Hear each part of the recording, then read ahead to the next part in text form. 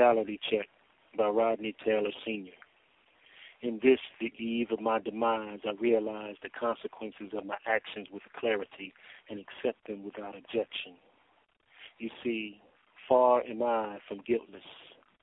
Sure, I can lay claim to being neglected, abused, and subjected to negative influences while in a state of duress. However, I must admit to disobedience. I did not heed the counselor's warnings I received. The experiential wisdom I was provided went ignored, my ears like closed doors to those words of advice. So many times I was admonished for acts of mischief. So many times I was warned of prison as a potential consequence for my actions, but the scary tales did not quail me. I was a little hard rock, a street urchin who believed he would grow up to be invincible, able to handle whatever prison had to offer. My younger brother and I even played jail, acting like prisoners as if we were training for a future as convicts. Perhaps if someone had informed me of the abject misery of this place, I would have viewed it differently. Perhaps not. Who knows? But regardless, I was heedless. Well, eventually the hard-headed boy became a disillusioned man, seemingly oblivious to the warnings of personal experience and the admonishment of others.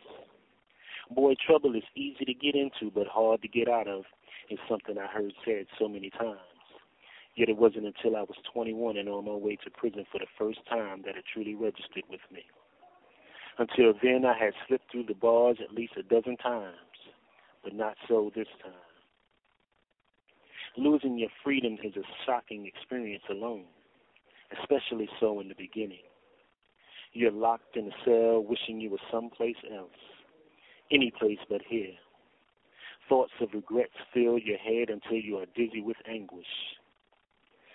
That's how it was for me. But wait, it gets worse. The mental and emotional turmoil that followed was stifling. At the time, I had a 4-month-old son whom I adored, and also, contrary to my actions, I was still very much in love with my wife. Being separated from them was difficult to accept. Talk about miserable. That is one of the worst feelings I have ever experienced in my life. No one told me about this. Well, it was about my 5th second chance, and I did not learn from it, at least not right away. Instead, I concluded that was a pain I never wanted to feel again and steeled myself to it.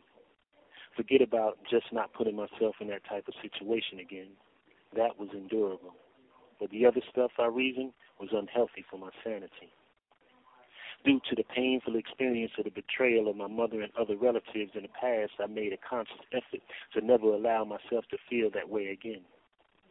But my wife and son changed that. Now, my feelings for my son were expected, but what I felt for my wife was something I was totally unprepared for.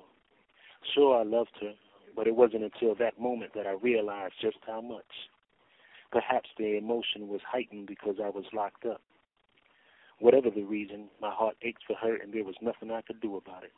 I couldn't talk to her. I couldn't see her. And worse, I couldn't apologize for being the cause of all the drama we were going through. I felt so hopeless, rightly so or not. In my opinion, there is no worse feeling than this. It makes doing time more difficult than it already is. Yet somehow I shook this feeling and resolved to never let it consume me again. Well, as much as I hoped never to get locked up again, I knew there was a good possibility that I would. The desire to be financially set was strong in me.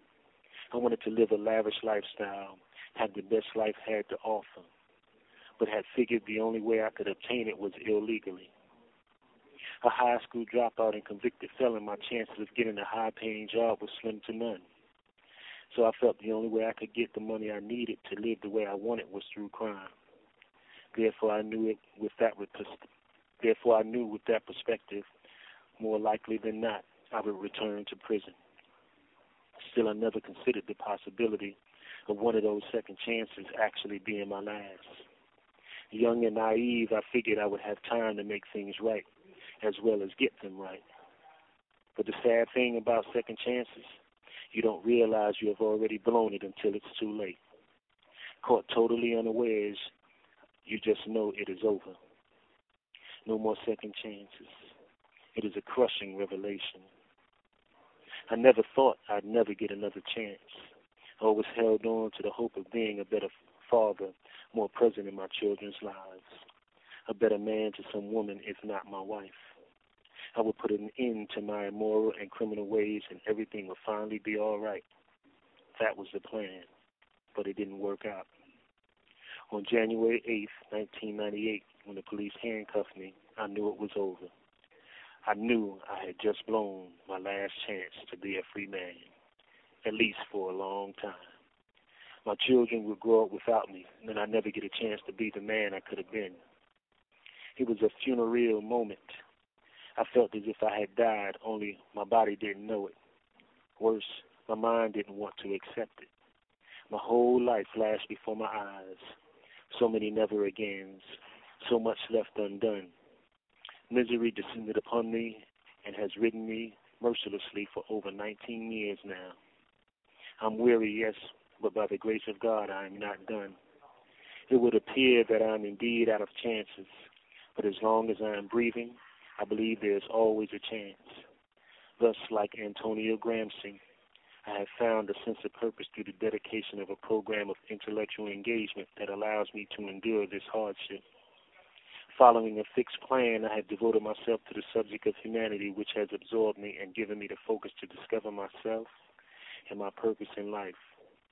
It is harshly depressing, but it is a reality I must live with. You have 60 seconds remaining.